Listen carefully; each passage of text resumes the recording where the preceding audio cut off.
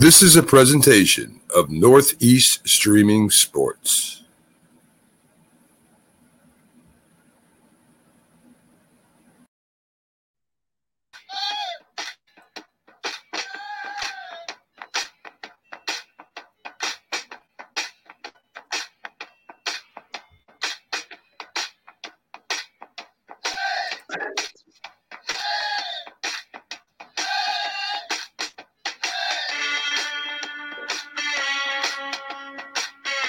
If you like the sweet science, get ready to talk boxing on the Gloved Fist podcast with top boxing writers Frank Lotierzo and Jack Hirsch. Frank, a former amateur boxer out of Philadelphia, writes for NY Fights and can be seen on the Boxing Channel. Jack, an amateur boxer who competed in the New York Golden Gloves, was a 6-term president of the Boxing Writers Association. And now, here's Frank Lotierzo and Jack Hirsch.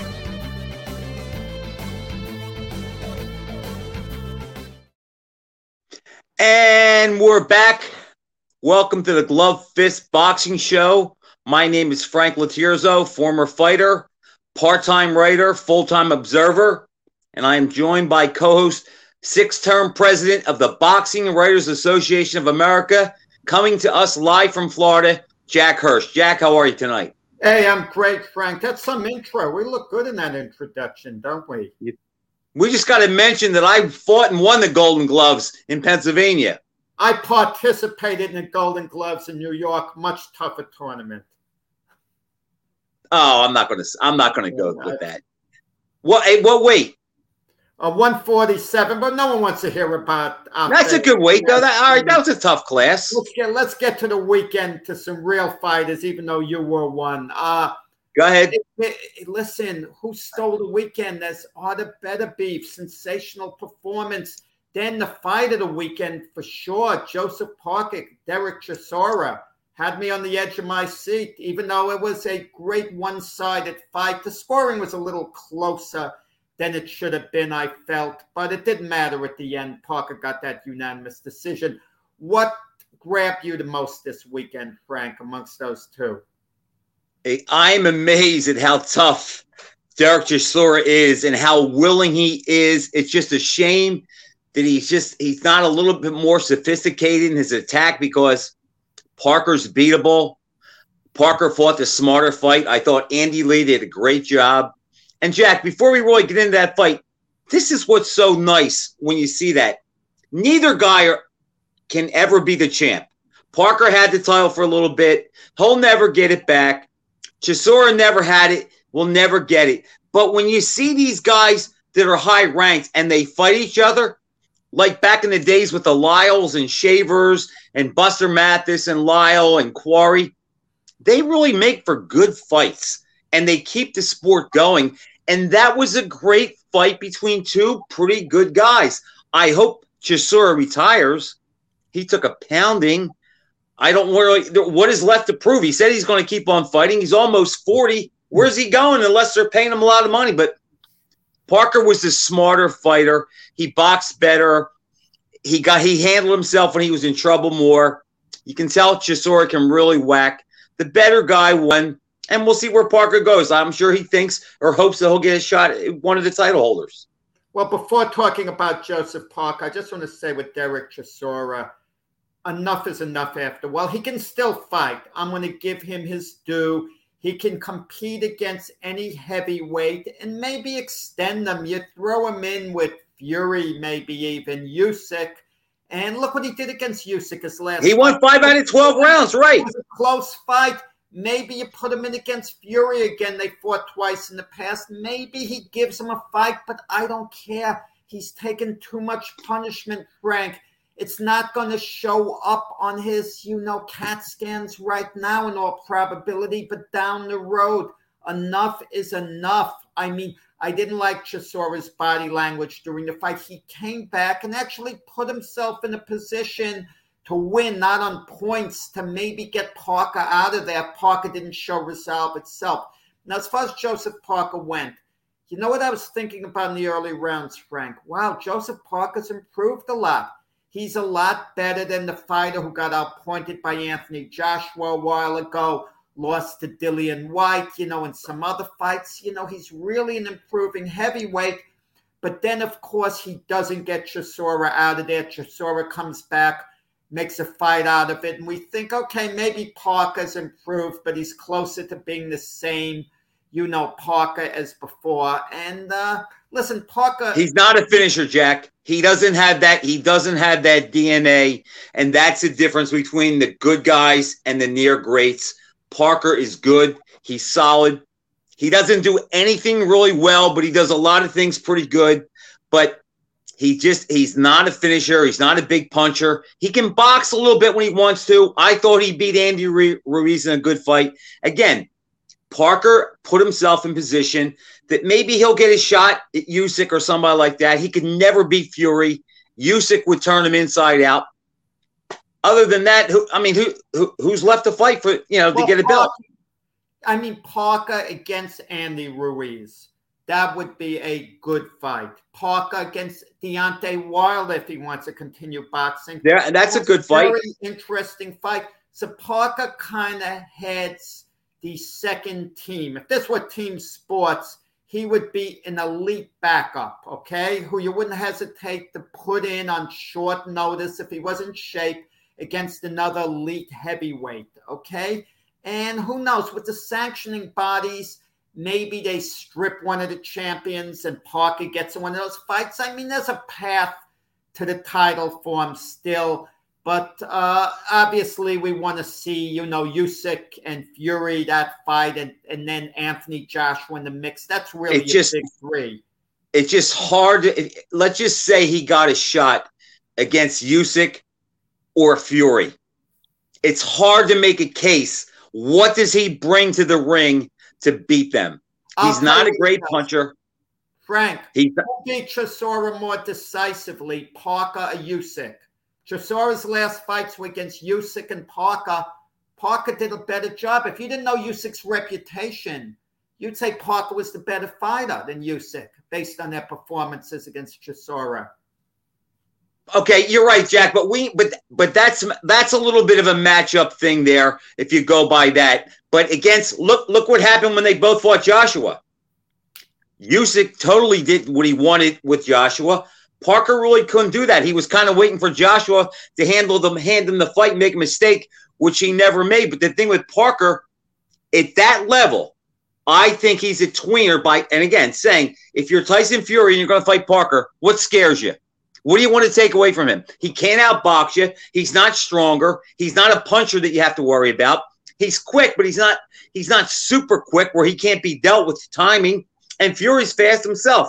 And then if you put him in against Usyk, they're a little bit closer in size, but Usyk's just better all the way around. And he would nullify Parker, and he would beat him going, and he would beat him moving away from him. Either way, I just don't think he would match up with him. He's a good alternate opponent now if for whatever reason the big three can't get together and fight one another. Parker waiting in the wings is a viable opponent. That's all I'm saying, okay? He'd be a good opponent for Deontay Wilder. If Wilder's going to continue to fight, he'd be a great opponent for Wilder to come back and measure himself against. Because if Wilder stopped him, that would be big. Okay, what about let's drop down a couple of divisions, okay? Now with the Bridgerweight, it's more than a couple of divisions. It's Bridgerweight, Cruiserweight, Light Heavyweight. I don't know my counting Bridgerweight yet because I think it's a bit of a farce, at the time, for the time being. Maybe I'll see more merit in it as we go along. But for now, I'm not really quite willing to accept it from my end because you could create any division and any name going forward.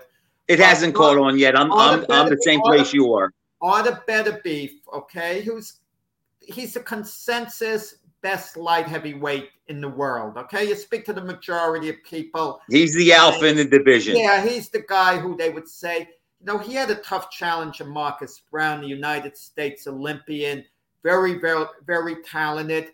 And Marcus Brown gave him a good argument in the early rounds. You can make a case after 5 rounds, Brown was ahead. Right, and Beterbiev suffered a bad gash. And actually, that was dangerous, even though it was an accidental butt. Imagine if they immediately stopped the fight with Brown and went to the cards. Brown would have actually gotten a fight at one point. I never felt they were going to stop it, but yes, if they did it that way, he would have been ahead. But then Beterbiev kind of asserts himself, really takes it to Brown, imposes himself on it, and showed why he's a great fighter who stopped every opponent he's fought. And got a nice stoppage. But you want to know something with Beterbiev? He has a bit of a novelty. He has business within his own division. Okay, like we see on the screen, he's got to beat Joe Smith and Bivol. Those are two fighters, that are decent matches to make. I mean, Beterbiev would be favored, but Bivol himself is unbeaten. He fought the week before last. He looked pretty, he's been looking impressive, not like a world beater, but getting the job. I thought he progressed a little bit more, but you're right. But he's solid.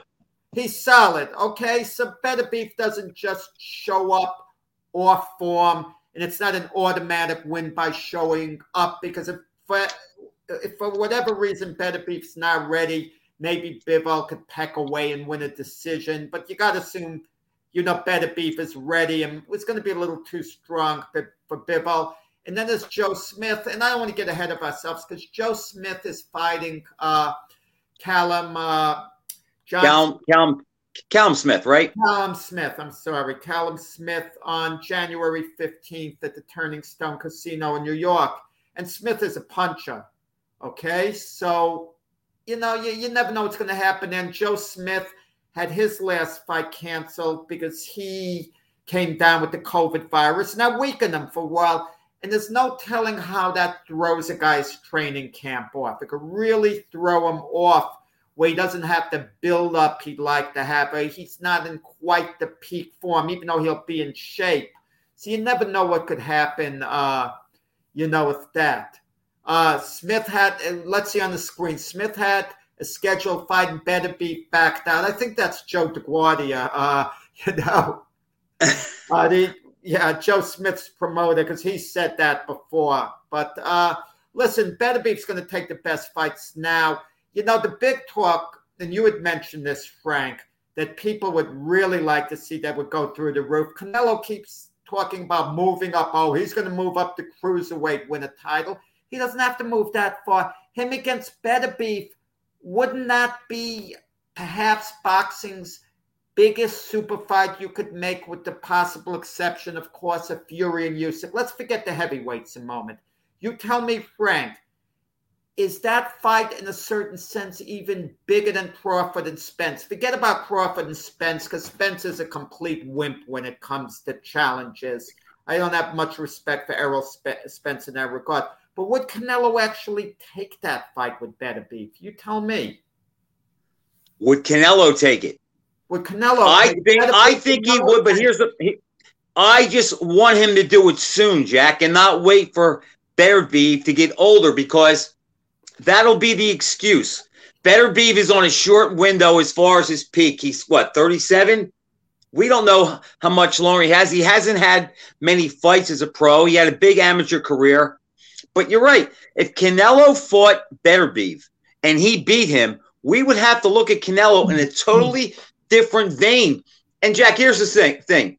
I posted a couple things after the fight and about Beterbiev and Canelo, and it was unbelievable how one-sided, or how there was no middle ground. Canelo hasn't fought anybody. Once Beterbiev hits him, it'll be over. And then on the other side, Beterbiev is slow, plodding, predictable. Canelo's too good, and it would be a one-sided fight. I think it would be an interesting fight. And here's the thing, Jack, that Canelo brings, and some people overlook this. Look at James Toney, okay? He had some tough calls as a middleweight, but he had a concrete chin. He moves up to light heavyweight, cruiserweight, and even fought heavyweights. And what happened? Whenever the smaller guy comes up, he is the better technician and fighter, but he has to worry about getting hit. Toney had a cast iron chin, and what happened? He goes on and he fights Asim Rockman, Samuel Peter, Urov, at cruiserweight, and he was real good. Canelo brings that to the ring if he fought Beterbiev. He is the better technician. He's the better fighter. He's quicker. That fight will come down to one thing. Is Beterbiev too strong for him? We'll never know until they fight. But Canelo has this style, and he has the style matchup, I think, that would favor him. I just don't know if he's big enough or strong enough, and that would be the whole intrigue. Well, Beterbiev would be coming right to Canelo. I couldn't imagine him boxing, keeping away. Exactly. And Beterbiev, 37 years of age or not, he's in his prime right now. He's in his prime. I don't want to hear age, he's too old. Listen, if I'm going to throw the age argument, I could say Mayweather was 37 years old when he fought Canelo. So he was past his prime, but he wasn't past his prime at 37. I thought he was in his prime. Mayweather had a long prime. You can make a case he had a prime longer than anybody. But the point is, age itself, it's easy to point to later on. You have to see where a guy is at a certain point in his career. But listen, the formula I think Canelo's going to be following is what you mentioned a while ago. Wait till a guy's beatable. That's why I think Gennady Golovkin's now on his radar. Gennady Golovkin is very beatable for Canelo right now. I would be absolutely shocked if Gennady Golovkin, if he fought Canelo, could come up with the same type of effort he did in there. No, I don't think so either. I don't think so. I think Canelo stops him. Okay? And, in the case of James Toney, some of those heavyweight fights were past his prime, like when he fought Hasim Rahman. I was in Atlantic City when they fought a draw there. Toney, even at an old age, he didn't get hit that much, as I can, from what I can recall. He was still a technician. So you mentioned a good point. They move up in weight, but they oftentimes bring their skill with them. You're right that they had the chin. They survived. Tony did. Physically, a good number of them, the smaller guys. But think about it. Look what Joe just wrote. Tony fought at 160, and he weighed 260 for some fights. And, he and Canelo aren't that much different in height. Not that Canelo will ever go that high, but Canelo has that cast iron chin, and against a guy like Beterbiev, we see that he's quicker. He gets off better, but Beterbiev is a tough night for anybody, and that would come down to physicality. There's no way that I could see Canelo probably stopping Beterbiev, but I could see him mixing boxing and slugging enough and picking his spots, or I could see him taking rounds and winning 7-5 if he doesn't get stopped or dropped. Well, notice in most of Canelo's fights, most of them, he comes on in the later rounds. That's where he wins the fight. You could stay with him for a while, but to stay with him for the duration of the fight is a very, very difficult. You mean Beterbiev? No, I'm talking about Canelo. His opponents have a hard time staying with him for the fight. And that could work to Beterbiev's advantage as well, because he might be able to match that intensity over the long term, because Beterbiev wears you down as the fight goes along, and Canelo wears you down as the fight goes along. So you kind of wonder, would it maybe be a little bit tactical? That's if Beterbiev is thinking too much. And Canelo's Beterbiev, he's a pressure fighter, but he's not a real swarmer. He's not a volume puncher or a life taker with one shot, but he's heavy-handed. His aggression is a little more nuanced than people think. He's determined. He does carry his power, but his pressure is a type pressure that when he puts it on you, it wears you down mentally and physically. And he would definitely bring the fight to Canelo. But at the same time, Beterbiev can be hit. You don't catch him with clean shots and combinations, but you can get him. You can catch him clean, and you can disrupt his aggression. Now, could Canelo hurt him? If you hit anybody clean, you could hurt him. That's why it's an intriguing fight. Yeah, Marcus Brown actually could hit very hard, and he did hit Beterbiev a lot, but it didn't leave much of an impression on Beterbiev. No, it never deterred him. Just staying with Beterbiev in the ring, it wears you down. He's landing all these big shots. And eventually Marcus Brown, enough was enough. I mean, he did the right thing. He could have gotten up from the last knockdown, but wisely, he stayed down at that. No, he knew it was over. Yeah. He knew it was over. He would have gotten really beaten up if he would have continued there. But Frank, you always do an anniversary spotlight fight. Okay, what do we have this week? The anniversary spotlight fight. The fight is the greatest fighter of all time, Sugar Ray Robinson, winning his welterweight title, the first title he won 75 years ago tonight. 75 years ago, exactly tonight. Listen, I'm going to say something about Sugar Ray Robinson, and then we're going to discuss a little bit his fight with Tommy Bell. I mean, I never saw his fight with Tommy Bell. That's not on film, Sugar Ray Robinson's fight with Tommy Bell. So you can't go to YouTube. You can't see it. No argument for me at all. If you want to call Sugar Ray Robinson the greatest fighter pound for pound to ever live, I'm not going to argue. If I was going to sit down and have a list, and I've had lists in the past, and I've had them there, but people are making it like it is automatic that if you mention someone else, like it's as if you have the audacity.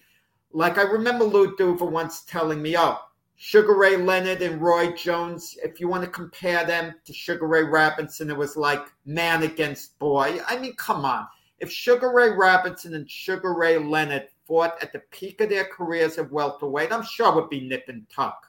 It would be a nip and tuck fight. The talent level, I'm sure, is very close, But if you want to look at accomplishments, that's another matter. And listen, the Tommy Bell fight's an example. That he fought Tommy Bell twice.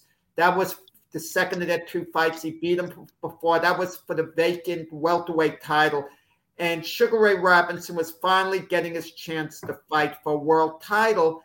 And he got knocked down in the second round. I'm assuming it was a flash knockdown. Any fighter can get dropped. Anyone. He got dropped with a left hook that put him down. It could happen to anyone. And Sugar Ray Robinson was only knocked down a handful of times in a 25-year career. A handful of times, which shows you he had not only great skill, but a great chin.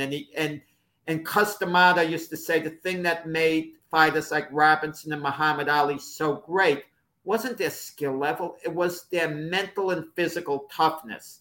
Sugar Ray Robinson didn't look physically tough, but boy, was he physically and mentally tough. He was a killer, Jack. He often said that he hated violence, but if you watch him fight, you'd never know that. He has some of the most brutal knockouts in the history of the sport. Now, you talk about Robinson being a guy that no one could live up to, or it would be a blowout and nobody measures up to him. I don't quite agree with what Duva said, but I think there's a little bit more of a gap than what you're saying, because I love Sugar Ray Leonard. Probably the best fighter of my lifetime, maybe excluding Ali. Jackie fought 40 times.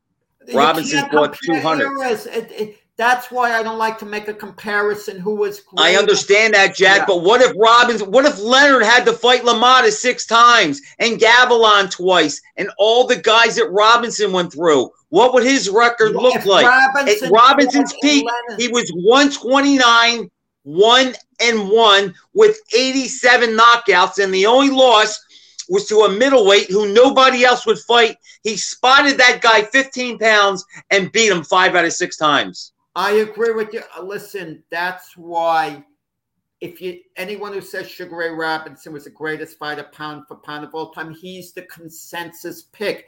He's the consensus pick in the way, if we talk NFL and I say, well, who's the greatest running back of all time?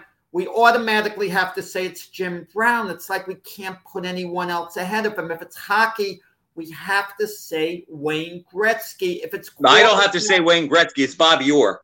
If it's over Gretzky's career, if you look at everything he did, and I throw the stats at you, then it's hard to argue against the stats. Just like you mentioned the stats for Robinson. If I say quarterbacks, you have to say Tom Brady, even though maybe there were greater quarterbacks, a few than he was. Maybe Dan Marino was better than him. Maybe Peyton Manning was. Maybe Joe Montana was. But, something about we put a guy in a certain position. And now, listen, Sugar Ray Robinson and the Tommy Bell fight, okay? I think 2 of the judges scored it 10 rounds to 5 for him, and I think the other 8 rounds to 6 and 1 even, okay? So, but the point is, Tommy Bell was competitive with Sugar Ray Robinson. Had that been Sugar Ray Leonard in the ring that night, Sugar Ray Leonard may very well have beaten Sugar Ray Robinson. Benitez may have, Hearns may have on a given night. Now, if you want to look at the guy's work over his career, I agree. Sugar Ray Robinson was number 1. He was number 1, but I don't want to hear this that no one was in this league. As far as Sugar Ray Leonard's 40 fights, I know you love Sugar Ray Leonard. Well, 2 factors. One, he had to miss some time because of the eye injury. But number 2, different eras. If Bernard Hopkins was fighting in the 1940s, B-Hop would have had 150 fights in your 30s. Jack, but you have to use, you used Gretzky's numbers to break the tie with Orr because Orr played 10 years and Gretzky played 20. Jack, let's just look at it this way. 2 things matter. What you brought to the ring and who you fought. We can't question Ray Leonard's opposition, but name another fighter, and I don't care the weight. Name another fighter who could go forward and backwards, sideways, had dynamite in both hands, was a great finisher, scored 1-punch knockouts from either side, could box, could punch, could counter, could attack, had the heart of a lion, a chin where he was only stopped because he passed out against Joey Maxim, the hottest day of the year in June when he fought for the light heavyweight title. What other fighter could you put next to him and check all the boxes and say, hey, this guy's pretty close to Robinson? What did Sugar Ray Leonard do as good as Robinson? I am just saying, had the 2 of them fought in their prime, odds are very strong. It would have been a nip and tuck fight. It would have been very close every time they would have fought.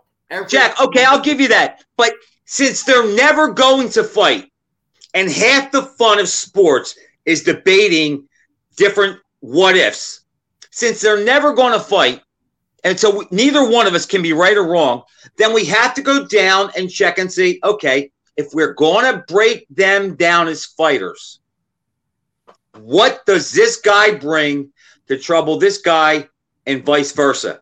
Now, to me, Leonard is one of the exceptions where it's very close. In fact, when they rated the top welterweights in history, Sugar Ray Robinson was 1, Sugar Ray Leonard was 2. And again, Leonard was that great. But when you're talking about Robinson, I just don't see any case for any other welterweight to beat him. And if we had to go from top to bottom, I think Sugar Ray Robinson, and think about this, Leonard is number 2, but I think there's a bigger gap between Robinson and the second guy than there is, say, between Ali or Joe Louis, Duran and Benny Leonard. I just think Robinson, we've never seen anybody like him, Jack. Imagine if Muhammad Ali could hit like Joe Frazier. That's what you have in Robinson. Plus, Robinson punched the body. He punched in combination. He could set you up. He was a killer. Once he got in the ring, he was an unbelievable finisher. I love Ray Leonard, but I just can't make a case for anybody over Robinson. So to me,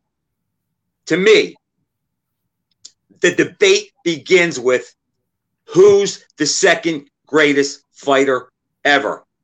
Robinson never lost at welterweight. Always had to fight bigger guys to beat him. He beat great fighters, and he did it in so many ways. I just think he's the greatest package of fighter this sport has yet seen. Okay, well, Robinson had style. He had charisma. He had that too.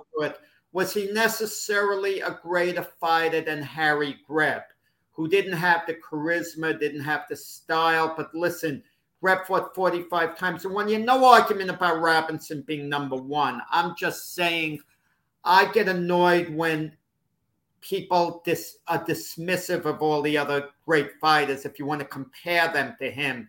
And they say, no, not even a comparison. I don't see, Jack, I think that guy what he brought to the ring and who he fought. Greb probably has the best resume of any boxer who's ever lived.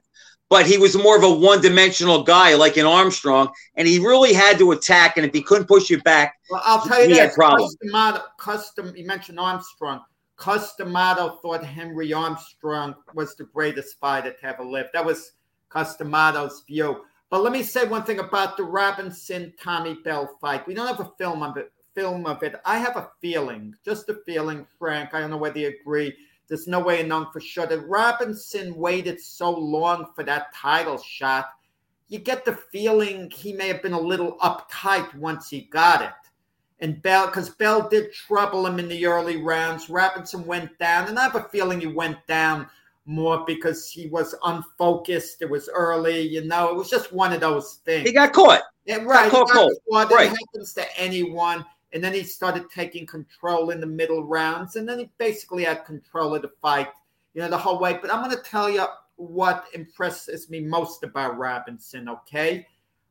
The fights he lost when he was way past his peak late in his career.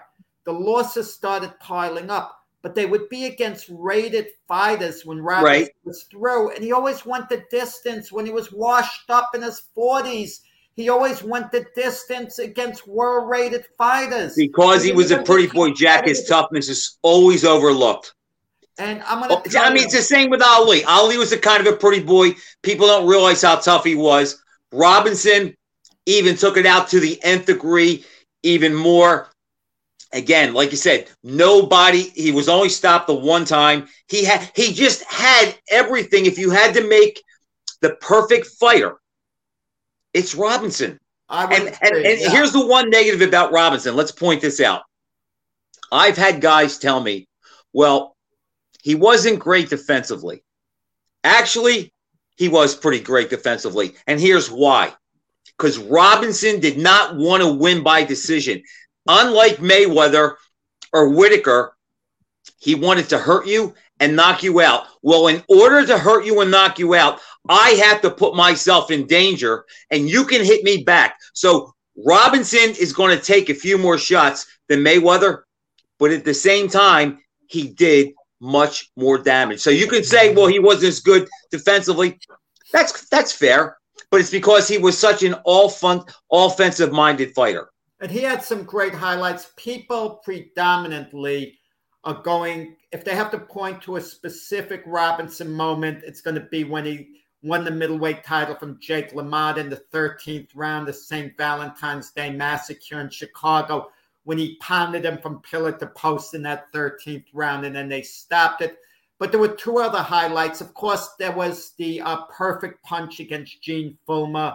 I mean, classic 6-inch punch to knock out a guy with one of the greatest chins in boxing history. And by the way, they fought after that. They fought to a draw. Robinson should have gotten the decision. He totally won that fight. And that was in a phone booth, and he still won. Right. Robinson should have been given that decision against Fullmer after. That's the one they called the draw.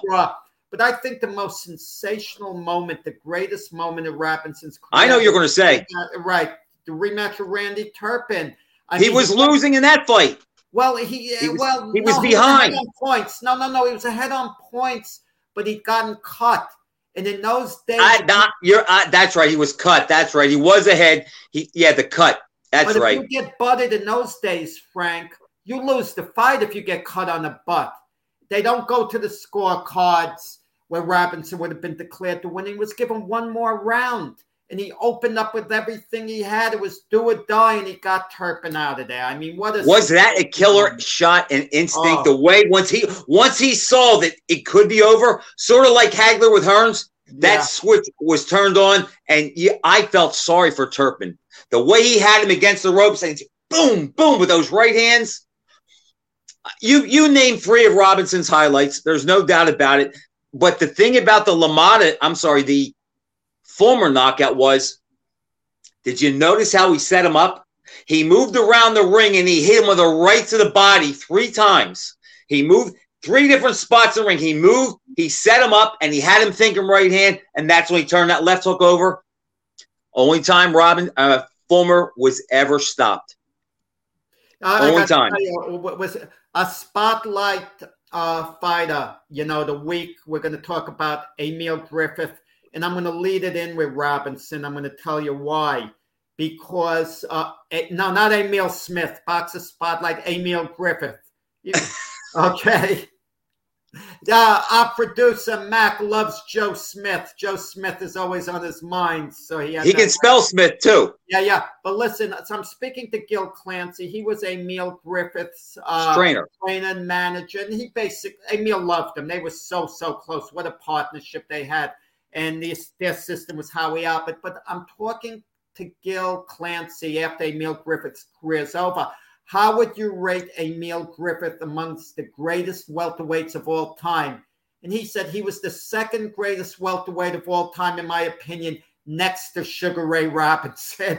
So he put Robinson ahead of his own guy. You know what I mean? So it shows you how Sugar Ray Robinson was revered by everyone. And even the great Emmanuel Stewart, when I told him, Tommy Hearns may have had the style to actually beat Ray Robinson head-to-head because of the jab. And he said, I agree, but Sugar Ray Robinson was, greater than my guy Tommy Hearns, but my guy may have been able to beat him. But just the idea that all these guys defer to Ray Robinson as being, the best over guys who they work very closely with during their career says an awful lot. But with that said, Emil Griffith at welterweight, he would have given Sugar Ray Robinson all he could have handled, Frank. That would have been a tough Jack, I am a huge Emil Griffith guy, okay? And I think that Leonard probably beats Griffith. I think that Robinson beats him, but I think they both know that they're in a fight. No doubt about it. And to our reader there, or one of the guys there says, Napoli's handled Griffith like a sparring partner. Well, that's not totally true. He clearly won the fight, but here's the one thing you're leaving out, sir. Emil Griffith, after he won the middleweight title, where he beat Dick Tiger for the middleweight title, defended it against Benvenuti, fought Benvenuti 3 times, and he went back down to welterweight, and he lost a little bit when he did that. If you notice, after he lost to Napoli's, he went back up because he was weakened from that. He was 31 years old. He wasn't an old man, but you can't go from welterweight to middleweight and then go back down to welterweight like he did, and it took something out of him. But I think Griffith clearly was the better fighter than Jose Napoli's. Griffith was one of my favorites, but no, did you say Griffith was clearly better than Napoli's? I would take Griffith, yes. Don't sell Napoli short during his prime. I think at the time Griffith fought Napoli's was at his absolute zenith. He was. Absolute peak. And he may have beaten Emil during his prime at welterweight that evening. Okay, I'm not selling it short. I agree with you, Frank. I don't know how Griffith was physically feeling going down, in weight. But let me tell you something. He not only went from middleweight down to welterweight, he weighed something like 144, as I recall. He weighed 2-3 pounds less than he even had to. Oh, for the Napoli's fight. The Napoli's fight. Yes. That's the crazy part about it, too. And see, that's what happens because you worry so much about making the weight when you haven't been there. You come in too late. And that was part of what happened there. He got caught in between weight like that. Sugar Ray Leonard did the same thing when he went down and he fought Terry Norris at junior middleweight after he fought Hagler and Hearns above 160 or at 160. He drops down to 154. He doesn't have it. His body can't make that weight anymore because now he's older. Let me tell you. But Jack, listen to this. Listen to the guys on Griffith's resume. 85-24, 2 draws, 23 knockouts. These are the name of part he fought. A lot of the losses are late in guys' careers. Exactly. I think he went after he beat Benny Briscoe. I think he went like 8-15 after 1974, 75. But he fought, listen to these guys, Randy Sandy, Gaspar Ortega, and many of them more than once. Denny Moyer, Florentino Fernandez, Yama Bahama, Benny Kid Perret, Don Fulmer, Rodriguez, Holly Mims, Hurricane Carter, Dick Tiger, Joey Archer, Benvenuti, Gypsy Joe Harris, Kitten Hayward, Napolis, Tom Boggs, Ernie Lopez, Carlos Monzon, Armando Muniz, Jean Claude, Tony Mundini, Tony Licata, Benny Briscoe, Vito Infermo, and Alan Minner. Look at that resume. I'll tell you, before getting to particular Griffith fights, I want to tell you a couple of personal stories. Griffith was one of my boyhood idols. I had a few boyhood idols. He was absolutely one of them. After he retired, I was at the one of the writer Ram Ross's home. He later wrote the biography on Emil Griffith's life, and he invited me over for a pay-per-view show. Okay, and I'm sitting there. I get there, and he says, "Why don't you sit next to Emil?" Emil was there. I'm like, what a thrill! I'm hanging out with Emil Griffith, watching the fights one night. But a better one was I got to know Emil through the times he come to Ring 8 and the people, and the person who would look after him, his guardian Lewis there. And right. The American Association for the Improvement of Boxing had a golf tournament, and they asked me, could I drive Vito Antuofermo, who I was friends with, and Emil to the golf tournament, there. And I drove, so I picked them up, and Vito Antuofermo absolutely idolized Emil Griffith. I knew that from when Vito was an amateur, and later he fought him at the Garden when Vito was on the way up and Emil was on the way down, and Vito wins a decision there.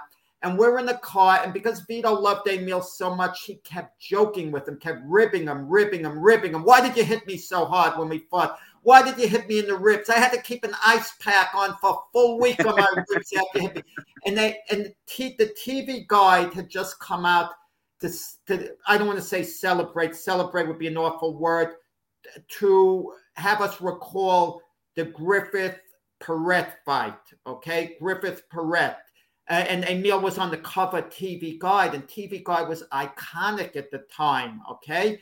And they were in the car, and Emil wasn't amused by Vito's joking, okay? But he didn't realize Vito was doing it out of love. Vito's in the front with me, Emil's sitting on the back. And finally, me, I added in my 2 cents to instigate. Finally, I turned to Emil and I say, why did you hit him so hard in the ribs? He idolized you. Emil exploded. He said, I was just doing my job. Blah, blah, blah, blah, blah, blah, blah. Emil didn't even remember what happened in the fight, but he'd had enough. And they're arguing at a street light, yelling at one another, Emil and Vito, because Vito's feelings are hurt that Emil's mad at him because he loved Emil. And people are looking on the street, and I'm thinking, if they only had an idea who was in this car. That is so funny. Who was in this car. But Emil Griffith, listen, his long career, you just mentioned this record, Frank, but the two, he was stopped twice during his career. What the first round stoppage against Hurricane Carter, and that kind of made Carter, in a way, it made him a mega celebrity. That was at the Spectrum in Philly. Oh, that was in Pittsburgh. What? It was in PA. Okay. Oh, yeah, okay. I thought. Right. What was I thinking there? Yeah, it was in Pittsburgh. So go ahead. But he caught Emil Griffith cold, okay, in the first round. I'd say, Frank, if they fought 30 more times after that, Carter never nails him like that. I agree totally, Jack. He caught him cold. He caught him and then cold. The other time he was stopped was by Monzon in the 14th round. Yeah. In Monzon's second or third title defense. Right, leg pains went up in that fight in the 14th round, Emil, but then they had a rematch. And he gave Monzon a tough fight. He took him the distance. Right, I thought Monzon deserved the decision. There are people out there who think Emil won the fight, too. No. He put himself within range, but I thought the decision in Monzon's favor. I had him up 9-6. That was I agree. I thought that Monzon won, but the fact that 34 years old, he could go the distance with Monzon at that age, and Monzon was at his peak, and the fact that he could go the distance says a lot about, just how great Griffith was. Oh, yeah. I mean, how I describe Emil Griffith, if I had to describe him, I'd say you could wake him up in the middle of the night and he'll go the distance with King Kong. I mean, a pro's pro. You know what I haven't gotten a chance to see, Frank, that someday I'm going to watch and you can't score his fights with Louis Rodriguez now in a fair way because you know what happened. They fought 4, really close fights. Rodriguez won, Louis Rodriguez, a unanimous decision in one, and Emil won 3 split decisions in the other. And you just think, what would Louis Rodriguez's legacy have been had he gotten 2 of the 3 of those split decisions? Think about this, Jack. When he won the title from Griffith, he fought him 3 months later and lost it back to him, and Rodriguez never got the title back. Think about how overshadowed who he is. And if you look at Rodriguez's record, he and Griffith fought the same guys. Yeah. All the guys I just named, Rodriguez, if I lined them up, I'll bet he fought 80% of those guys. Yeah. There's another guy that gets lost in the shovel who was a great, great fighter. But, Rodriguez, I forget which fight it was, but one of those fights, many people thought that he won, and they should have been 2-2. But Rodriguez had this style, Jack, to give Griffith trouble. If you watch their fights, he would box outside for a while, then he would fight in a spurt, then he would back off. And I always sense that Griffith, as evenly matched as they were, he never quite had a read on Louis' style. But Rodriguez is one of the all-time greats, too. Another guy that would give Robinson a fight. Let me tell you, Rodriguez later would move up to middleweight and beat a bunch of top-notch guys, and then he finally gets a shot against Nino Benvenuti. And was winning the fight. And in the 11th round, he seems on the verge of winning the title, and Benvenuti then produces the greatest moment of his career. That left hook. Big hook, left hook, knocked Rodriguez out cold. Rodriguez later said it was a lucky punch, but his trainer, Angelo Dundee, said very eloquently it was a champion's punch. Like to come out of nowhere, to nail Rodriguez. And, it's just hard luck. But the good thing, at least Rodriguez won the world championship. At least, he wasn't deprived of that, thankfully, during his career. Because you have a number of great fighters who just don't quite get there. They have some bad luck. And when they do get their opportunity, the circumstances aren't going to favor them at all. Also, Griffith was the first fighter to knock down Dick Tiger. Dick Tiger was only knocked down 4 times in his career. Right. After Emil Griffith knocked him down, he got him to go to one knee, basically, with a flurry of punches. Clean knockdown. But then Bob Foster, of course, knocked Tiger out cold. And then Tiger, at the end of his career, 2 knockdowns against Frankie DePaula, but Tiger won that fight. But listen, Harold Letterman, too, mentioned this, and this was interesting with Emil Griffith. And then we're going to maybe move on from Emil, who gave us so many memories. Someone was doing a magazine story years ago on a 25-year period of great welterweights. They did an imaginary tournament. I think it was about 25 years. And in it would be Sugar Ray Leonard, Felix Trinidad, Tommy Hearns, Shea Mosley, Jose Napoles. And we had myself and 2 other writers had to make predictions. Best 2 out of 3 guys would advance.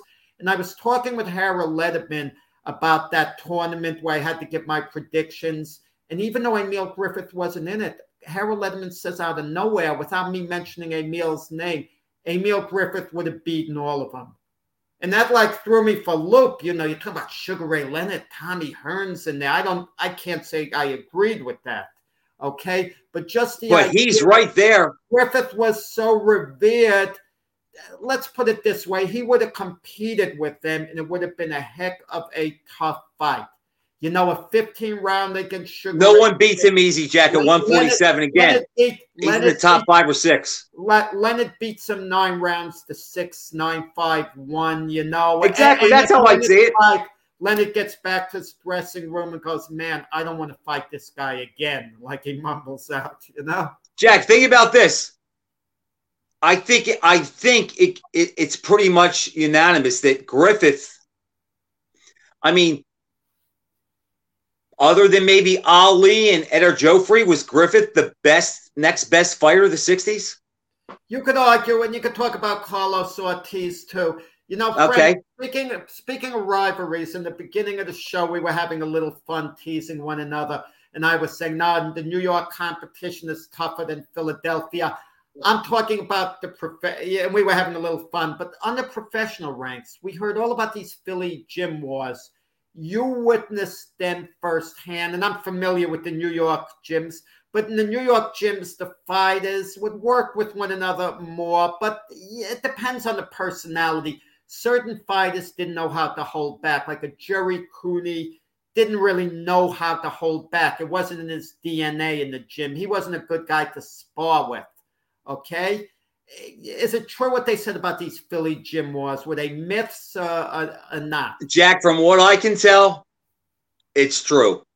I saw Michael Spinks and Kwawi box maybe 50 rounds, and it looked like the Thrill Manila. In fact, the worst round of their sparring was more exciting than the best round of their fight.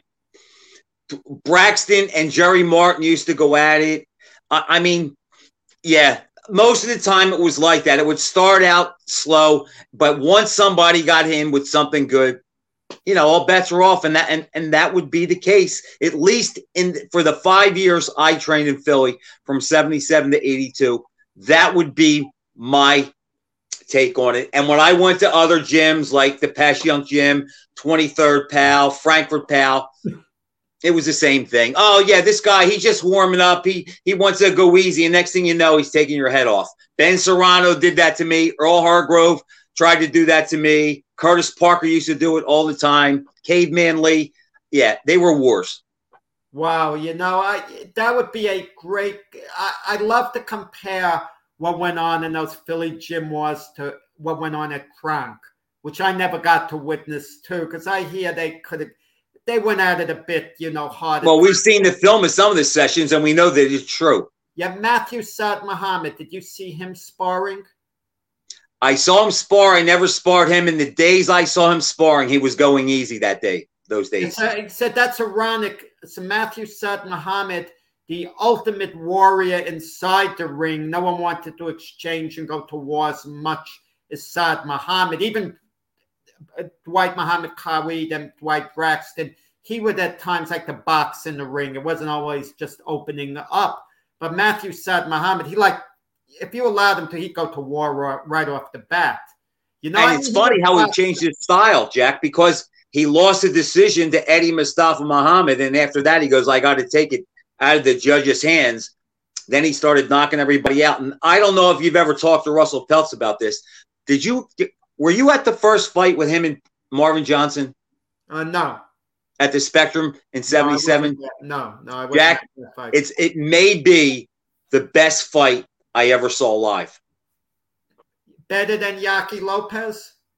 I think so, Jack. And that was a great fight too. But I think the first Marvin Johnson side fight could be the best fight I ever saw live. And Russell Peltz says to this day, it's the best fight he's ever seen live. I don't know how Saad survived. And then he also fought, remember Richie Cates? Oh, yeah. Oh, sure. Fought him at the Spectrum. Cates hit Saad with a right hand at the end of the fourth round, and he did a pirouette and he fell. I was at that fight, and I said, it's over. It's over. Didn't Cates have some real bad luck? It looked like he could have maybe won the light heavyweight championship against Victor Galendez. Well, we know what happened. He got shafted out there, and then they stopped the fight with the cut, I believe. Was it the second fight? But yes, Cates was another guy that was really a killer too. But look at that block back then. Look at that light heavyweight block back then with those Philly guys. If you think about Spinks, Kwawi, Eddie Mustafa, Yaki Lopez, Marvin Johnson, even Rossman was in the mix there. That was the baddest block in the neighborhood back then. But Saad, yeah, he is the ultimate Philly fighter. I love Saad. Nicest guy, you know this, nicest guy could ever meet. It's a shame it ended for him the way it did, but boy, he was fun to watch. Yeah, you know, certain guys age gracefully. And let's face it, the greatest fighters, if they're going to continue to fight, they're going to have a big fall. They're going to be losing to guys who would hardly have been competitive with them in their prime. That happened with Saad. Think of the star Saad would be today, Jack. But when Saad fell from, the the top echelon, I mean, he really fell. I mean, that was a free fall. I mean, after Braxton, it was over. Certain fighters like a Pernell Whitaker, they're gonna, kind of slip little by little by little, but they're still gonna be good, and then at the very end, and then they retire. I mean, they can always kind of handle themselves, be competitive. They're not embarrassing themselves in any way, shape, or form. But I remember asking Saad about that the week he was inducted into the Hall of Fame in Canastota, New York. Why did you fight on so long? You lost so many fights to guys who would have beaten. And there was a tear in his eyes saying, yeah, I don't know why I did that. Like he had regrets. But you want to know the truth of the matter. A lot of times it comes down to finances.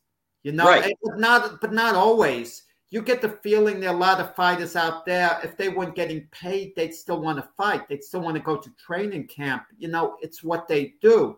It's not just the money. Some guys need the money, but it's not just that, because, I mean, why do fighters get into boxing in the first place from when they're kids, teenagers? Because it's something they want to do. That's the sport that they get involved with. So, Saad needed money, Jack. Nobody wanted to train him because they don't want to see him get hurt. And to follow up what you just said, think about this. Yeah. Perhaps he's in the conversation of maybe the top 5 or 6 most successful fighters ever financially. Sugar Ray Leonard, he never came back because he needed money. He came back because he needed the spotlight, and he couldn't take being away from it. And look how he lost in his last 2 fights. He didn't need money. He's worth $150 million today. He just said, I'm a fighter. That's what I do, and that's who I am. Yeah, I can golf and shoot baskets and play tennis. Fighting is who I am, and that's what I do. And he came back. Well, it's more than just the competitive urge. I feel you need the limelight to feel special. You like the excitement of the big fight. You like to walk by and have people point at you, make comments. Oh, there's so-and-so. Okay? I think that plays like they get that rush on a big night. Remember, Leonard did it with Hagler. Didn't need the money. Wanted the challenge. And that's what it was about. And then when he got that taste again, he couldn't walk away. That would have been the perfect time for him to retire. He couldn't walk away. No. I mean, you're away from it. Like when you're a former champion, it's usually not the same unless you're an iconic champion. A Muhammad Ali's always going to be iconic. He doesn't need it. Mike Tyson's iconic right now. Okay, for whatever reason, it's just what it is. Floyd Mayweather, you could sense, needs the limelight because that's why he fought those exhibition matches, just to be out there, to be, he's looking for ways to be in the news. He doesn't want to, he has incredible wealth, supposedly, as long as he's held on to his money. He could live in his mansion, do what he wants, go on vacations, wherever, but it's not the same. You want people, like to point to you in a way. Floyd needs the attention, Jack. He needs the attention. He's all about that. Right. And he doesn't care if it's bad or good. He just wants the attention. Right. And you can only keep it going for so long. Various reasons why they came back. Joe Louis needed the money. Ali, it was a combination, the money, and he liked the attention. He liked to shock the world. He wanted to shock the world again. After Foreman, Jack, he didn't really want to fight, but he said, they're paying me too much money to retire. And he wanted to make up some of the money he lost in the 60s at the back end of his career, and we see what it did to him. But he said, they're paying me too much. I can't retire. Yeah, we're going to be wrapping it up soon, Frank, when our producers put on the 2-minute warning that they put on about a minute ago. Next week, I guess we're going to analyze who we think the fight of the year should be. It's all a matter of opinion, and we could argue too. You said something that we're going to debate next week. There's not time that you would never give.